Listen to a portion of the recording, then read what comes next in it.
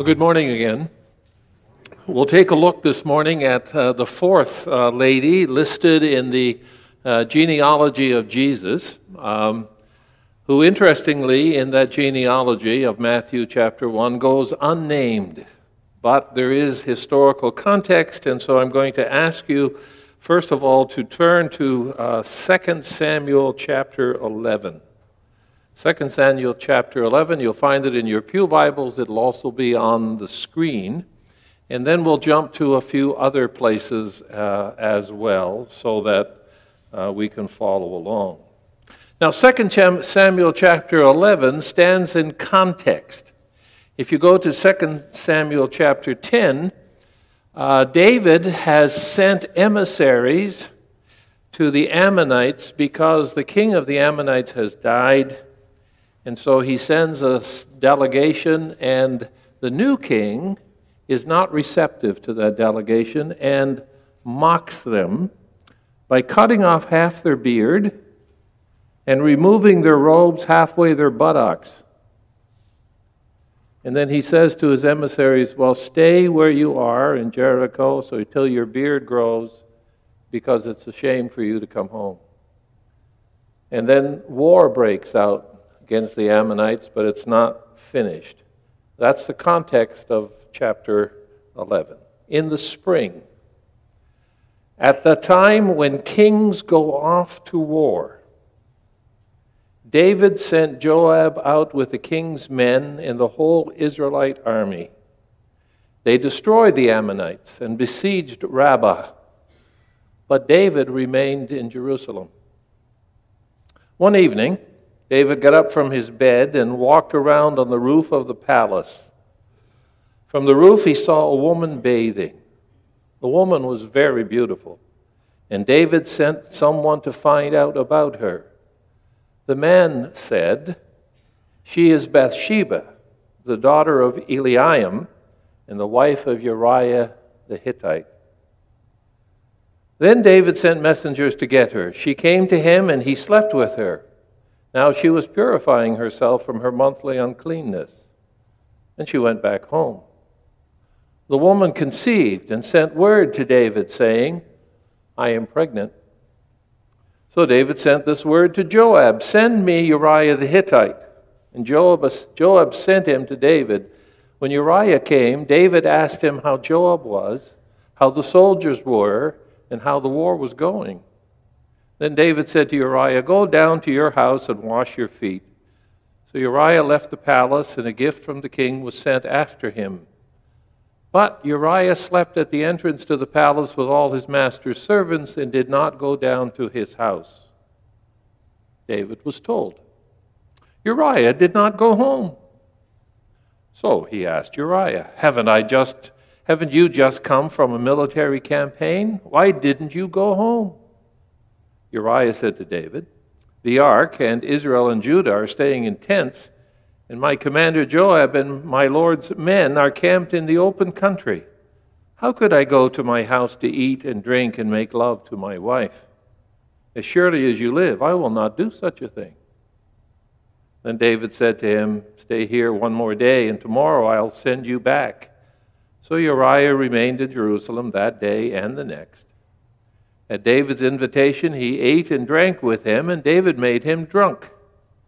But in the evening, Uriah went out to sleep on his mat among his master's servants. He did not go home. In the morning, David wrote a letter to Joab and sent it with Uriah.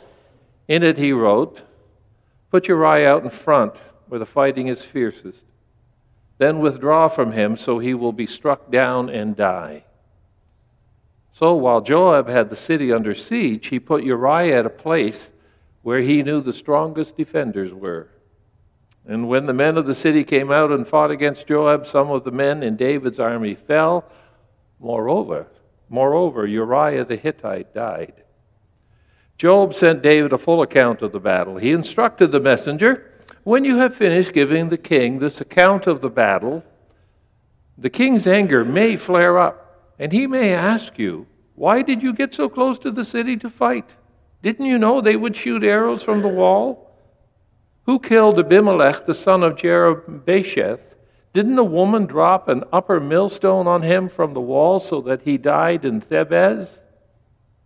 Why did you get so close to the wall? If he asks you this, then say to him, moreover, your servant Uriah the Hittite is dead. The messenger set out, and when he arrived, he told David everything Joab had sent him to say.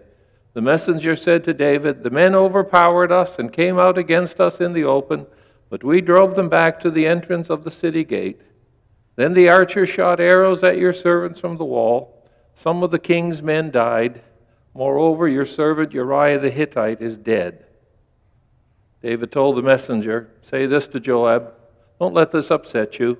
The sword devours one as well as another. Press the attack against the city and destroy it. Say this to encourage Joab. When Uriah's wife heard that her husband was dead, she mourned for him. After the time of mourning was over, David had her brought to his house, and she became his wife and bore him a son. But the thing David had done displeased the Lord. And then reading from the genealogy of Matthew chapter 1. This is the genealogy of Jesus, the Messiah, the son of David, the son of Abraham.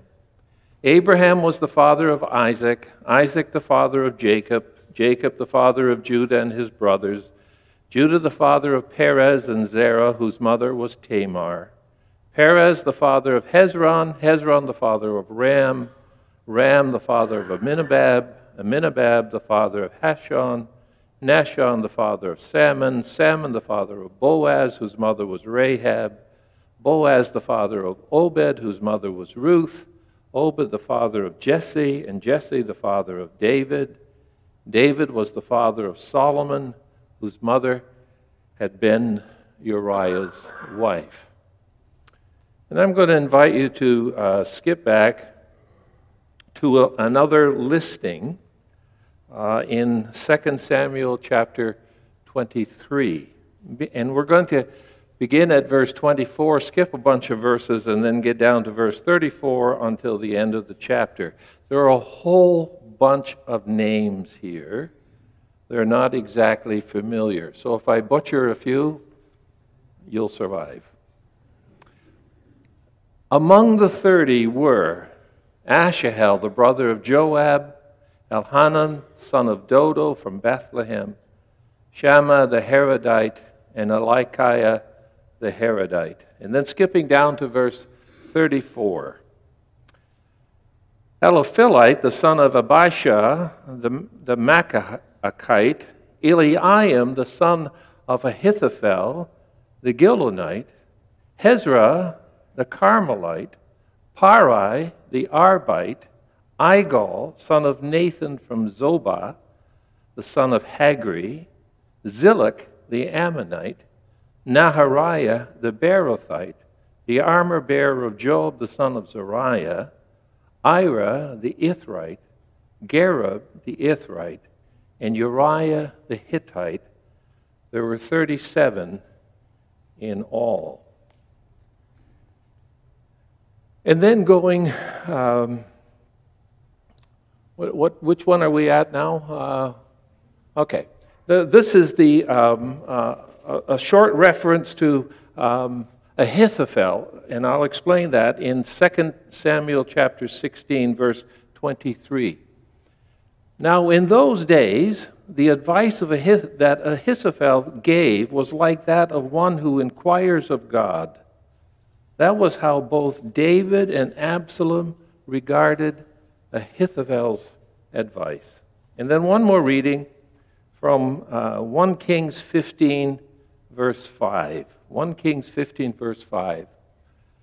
For David had done what was right in the eyes of the Lord, and had not failed to keep any of the Lord's commands all the days of his life, except in the case of Uriah the Hittite. This is the word of the Lord. I want to ask you a question, and that is, have you ever felt absolutely powerless? Without any capacity to make the difference that has to be made. I'll illustrate with a personal story. I was about 12 years old, as I recall. We had 27 milking cows on the farm where I grew up. And one of the fields had corn, and the cows had broken into the corn. And when I went to get the cows for milking that evening, I could not drive them out of the corn. Could understand, it was delicious. But I was really concerned for them because they were eating the suppers that they were supposed to have in December and January, February, March. They were eating down their own future. And I could drive out 3 to 5 of them at a time, but when I went to get the other 20 or so, the 3 to 5 went back into the cornfield. And I stood and cried because I felt so incapable. I had no capacity to rescue them from their own destruction, and I could sense that my own family's security was at risk.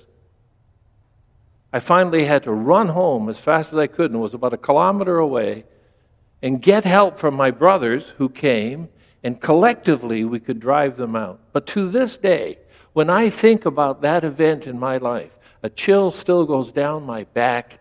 I feel it right now because of that sense of absolute powerlessness. I had no capacity to rescue. We read this morning the story of another woman in a line of Jesus, and it's interesting that she goes unnamed. Consider that for a moment. Consider the power of a name. Police will come and knock on someone's door. Open in the name of the law. Or in the olden days, it was open in the name of the queen or of the king. But there's power in a name. There's authority in a name. But Bathsheba, 1, is not named. She is the wife of Uriah the Hittite. Ponder that for a moment. And ponder why Matthew includes the name of 4 women, only one of whom, Ruth, who we looked at last week, has a sense of moral integrity.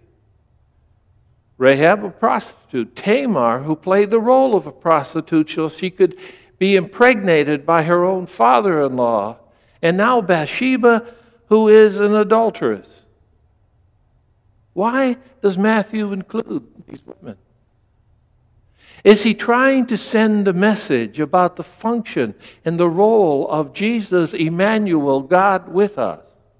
That Jesus wants to break down barriers. That Jesus wants to say to women who in the day of this writing from Matthew were marginalized and who had no role, had no authority, couldn't own property. He wants to say to women in Christ, there's now equality. In Christ, there is now the breakdown of gender division. In Christ, there is now power.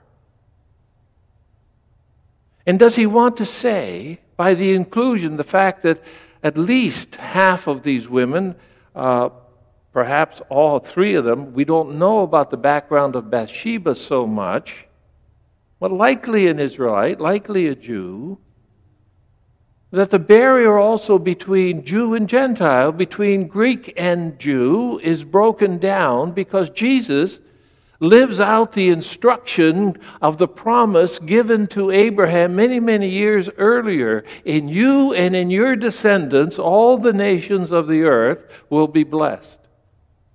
And so Paul will write, in Christ there is no Jew or Greek, slave or free, male or female, but all are one. So Matthew is writing and saying that there is a cultural shift happening because Jesus has come and his kingdom is coming to expression. And that kingdom comes to expression as we understand the context of Bathsheba, the wife of Uriah the Hittite. Because while she is nameless in the listing of Matthew chapter 1, she is not without connection. She is known by her affiliation. And her affiliation is through three people. Eliam, her father, Ahithophel, the father of Eliam, that makes Ahithophel Bathsheba's grandfather, and Uriah the Hittite, who, while he is a Hittite, has a Hebrew name. There is affiliation, and that affiliation has to be unpacked. I read from this whole list of names, it began by saying among the 30 there were, and then it says there were 37 in all.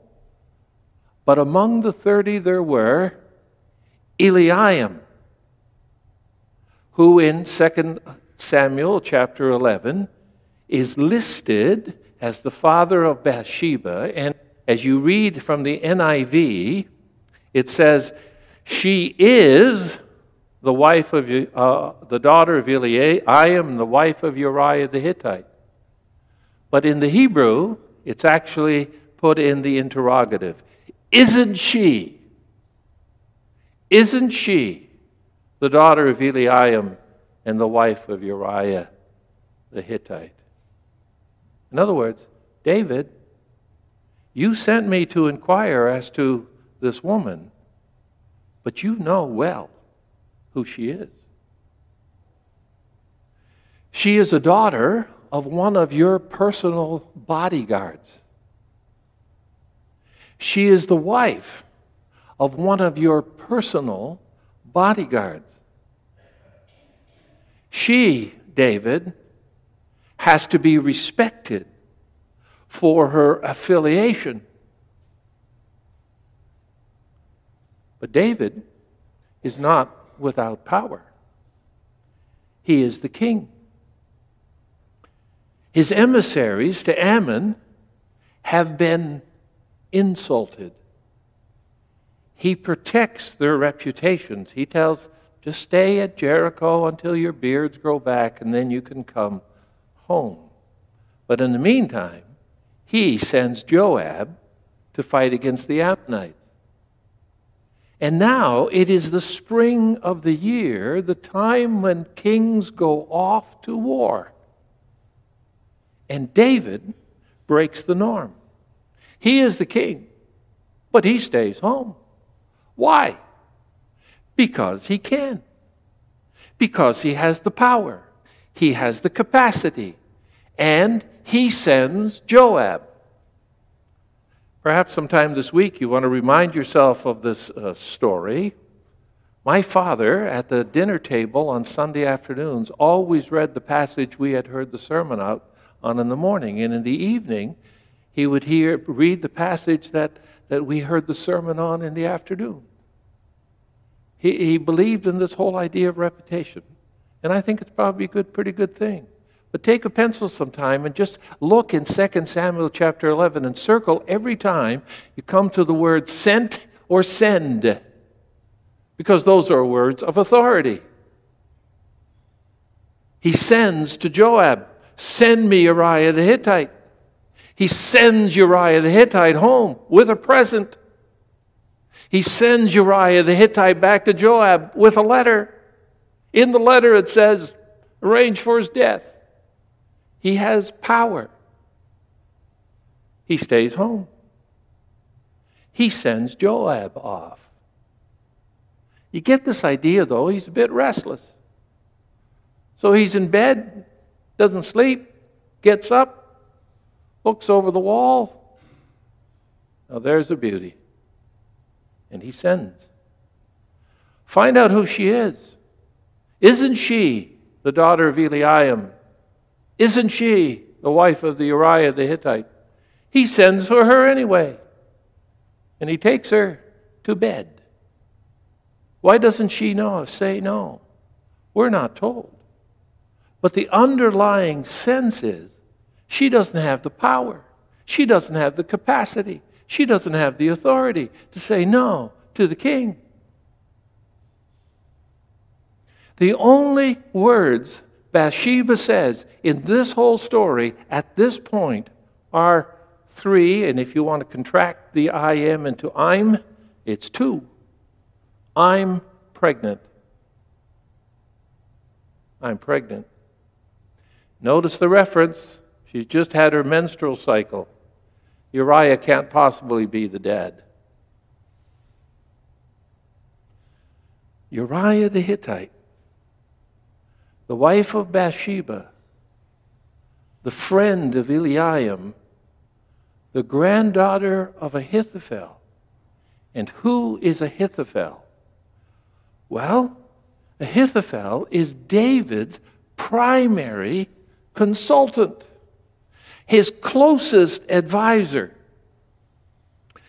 In the reference we read a little later, it says the words of Ahithophel to both David and Absalom were like the words of God. They were that highly regarded and that highly considered because Ahithophel was a man of wisdom. Later on, and we'll get to the background of that in a moment, but later on, when Absalom, David's son, rebels against David, Ahithophel switches sides. He leaves David and he joins with Absalom, and he gives Absalom's advice as to how to best defeat his father and take the throne. And when Absalom refuses to take Ahithophel's advice, Ahithophel, it says in Scripture, went home, put his house in order, and took his own life. He went home, put his house in order, took his own life. Because he knew that when David was back on the throne, his own life would be forfeit because he had betrayed his king who had the power to take his life. But no doubt, Ahithophel felt that Bathsheba, his granddaughter, had been poorly done by the man who had power and could do it the way he wanted. But then those two words, I'm pregnant. What does it lead to? It leads to an abuse of power. David sends a message to Joab, send me Uriah the Hittite, and Uriah the Hittite comes and gives a report. Tell me how Joab's doing, tell me how the war is going, tell me how the army is doing. Whereas David should have been with his army, he should have been leading the war. No, he gets a report. And then he says, very interestingly, he says to Uriah, go home and wash your feet. Why would you do that? Why would you go home and wash your feet? Well, you don't go into the house with dirty feet. You're welcomed home with clean feet. And then the idea was, well, you're home, you'll have supper, and you'll be intimate with your wife who you haven't seen for who knows how long. And then, when she's pregnant, everybody will assume, you were home, the deed's done, it's all good. And yes, if it's child's born at 7.5 months, who's going to count too much? Obviously, this is the son or the daughter of Uriah. But Eliam, Bathsheba's father, has chosen Uriah to be the husband of his daughter because he knew that Uriah was a man of integrity. And so while David sends Uriah home, accompanied by a present, no doubt for the two of them to share, he and Bathsheba, Uriah doesn't go home. Uriah sleeps with the servants at the entrance to the palace because he identifies with his troops. Just because he has been sent to the palace doesn't mean that he shouldn't keep integrity with his troops. And that is reported to David, who says, Uriah, come here. It's the exercise of power. Why didn't you go home? Why, he says, the ark, the symbol of the presence of God, and Judah and Israel are out in the field. They're fighting a war. I wouldn't imagine to sleep in my home, to have supper with my wife, and to be intimate with her. No. I'm going to be loyal to my troops. Don't think that I would do such a thing. Now, that too is power, but it's power under control. Well, David's not done. He says, fine, stay here, stay another night, and then go back tomorrow. But then he invites him for supper. And he says, what would you like to drink? Oh, rusty nail. There you go. Have one. No, have two. Have three. Have four. There are no ride programs in Jerusalem. Have five. And he gets Uriah drunk. Now Uriah is supposed to have less self-control. But there's something deep within the man's character.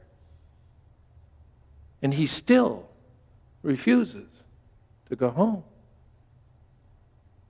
But remember, David has power. So he writes a letter. He gives it to Uriah. Give this to Joab when you get back. And in the letter, instructions to Joab, put Uriah where the fighting is the fiercest. Now Uriah was one of David's mighty men. He was a very skilled warrior. But it doesn't matter how skilled you are, you can still be overwhelmed, and you can still have to deal with arrows shot from a distance. You might not even be able to look your killer in the eye. And Uriah dies. And David's problem seems to be over. Although Joab's a bit sarcastic about it all and says, well, when you give the report to the king about how the battle is going, just put in this little qualifier. And Uriah the Hittite is dead. And David says, yeah, don't worry about it. The sword devours the one as well as another. Callous or what? You know, there's this old statement, power corrupts. And absolute power corrupts absolutely. And then the closing line. What David had done displeased the Lord. Oops. Don't have absolute power after all, David. You are accountable. And then the famous story that I'm sure is told every Sunday in every Sunday school and probably used in many vacation Bible schools, the famous story about Nathan the prophet being sent to David, and he tells him a little parable about a rich man who had many sheep and about a poor man who had one, and how the rich man had guests over for dinner and decided that he couldn't sacrifice one of his many sheep, so he took the sheep of the poor man and he served it for dinner, and David was outraged. David was outraged. And then Nathan's famous line, but you are the man. And then the consequence of abuse of power, the consequence of losing self-control, the consequence of not knowing the limitations under which you work, come all home to bear. Nathan says to David, the sword will not depart from your house. The sword will not depart from your house. Now, can you imagine this? I mean, David, this man after God's own heart. David, this man who stands in the genealogy of Jesus. This David who is so highly regarded and so highly respected. But remember that while he kept all the laws and the commands of God almost flawlessly, except in the case of Uriah the Hittite. David now has to bear the consequences of what's going to happen. And three things stand out in the next chapters. Number one, David's son Amnon rapes his half-sister Tamar and then hates her, despises her. Tamar is the sister of Absalom. And Absalom avenges his sister's honor by taking his brother Amnon's life.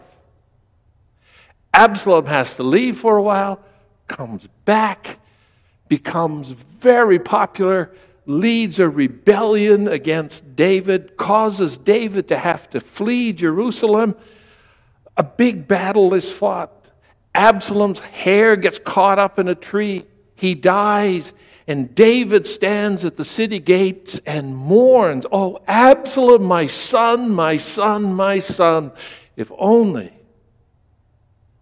his heart breaks for his family. But the root of the heartbreak was in his lust. Consequences are grim because he has used power and abused power. He has not kept himself in check and humbled himself before the Lord. But notice in Matthew's genealogy, the wife of Uriah the Hittite, who we know to be Bathsheba, gives birth to a second son. The first son that she and David have conceived have died. There's a whole interesting unfolding of story there, but I'm limited in time, so I can't go there this morning, but you can read about that yourself. Just look at this line particularly where David's son dies, and then David says, "He will not return to me, but I will go to him." The whole reality of hope and life after death. He will not return to me, but I will go to him. Bathsheba gives birth to Solomon. And David, again, you have to read the history if you're not aware of it. David makes a promise to Bathsheba. Solomon will be king in my stead. But at the end of David's life, there's all sorts of palace intrigue, and others are vying for the throne, and one has claimed the throne already for his own. And then, with Nathan, the prophet, who said to David, "You are the man," with Nathan, Bathsheba goes and she finds her voice. She finds her voice and she says, "You promised Solomon would be king after you." And David said, "Yeah."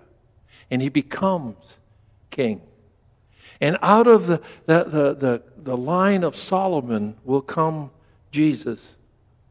And Jesus will come and dwell amongst us full of power. Just read sometime the Gospels and all the exercise power. He turns water into wine. Good wine, apparently. He calms the storm. Peace, be still. He multiplies fish and bread to feed 5,000 and more. He preaches and speaks with authority. He forgives sin. He heals the leper. He raises the dead. And then he gets arrested. He gets arrested. You read about it later in the Gospel of Matthew. And when he gets arrested, what happens? Peter pulls out his sword. He's going to exercise power. And he flicks out the blade, and Malchus's ear falls off. And Jesus says, "Put away the sword." Do you not know that I could ask my Father for 12 legions of angels, and he would send them to me? Put away your sword. And he picks up Malchus's ear. No crazy glue, but all done. And then he gets crucified. He could have called 12 legions of angels.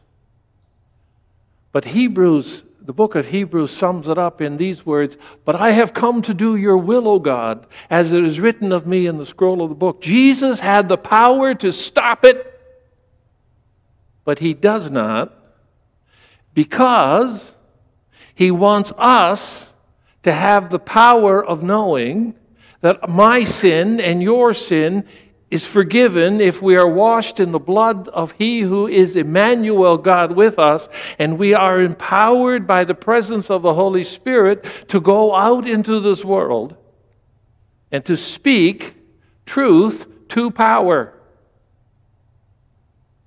We speak truth to power.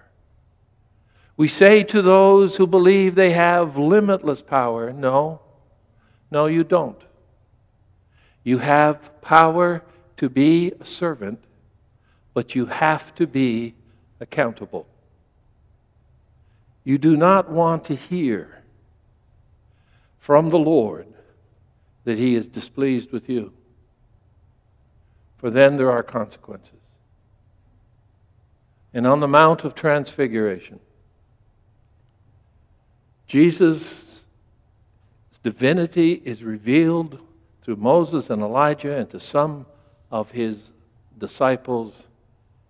And a voice comes from heaven, "This is my beloved Son, with whom I am well pleased. Listen to him."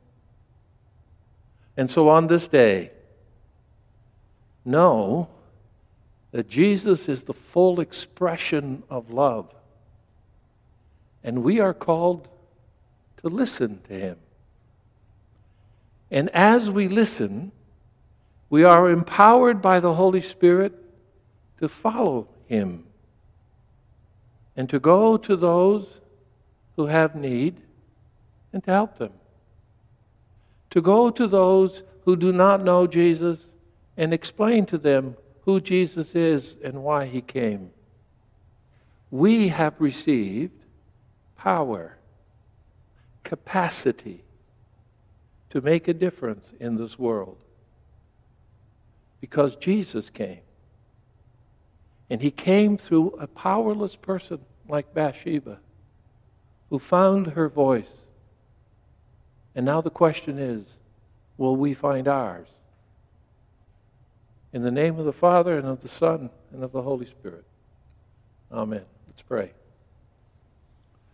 Father God, thank you for the expression of your presence in our lives in the person of Jesus and through the indwelling person of your Holy Spirit, who empowers us not only to know Jesus but to also believe in him and to be surrendered to him, to be used by his power to make a difference in this world.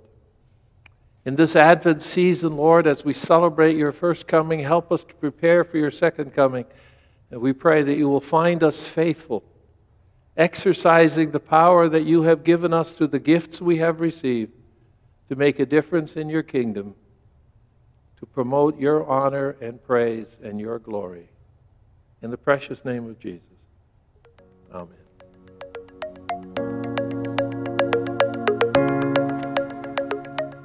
Thank you for listening to the Willoughby Church Sermon Podcast. The Willoughby Church Podcast Network also has podcasts about discipleship, the Heidelberg Catechism, and even a podcast hosted by some of the youth. You can find out more about the Willoughby Church Podcast Network by going to willoughbychurch.com.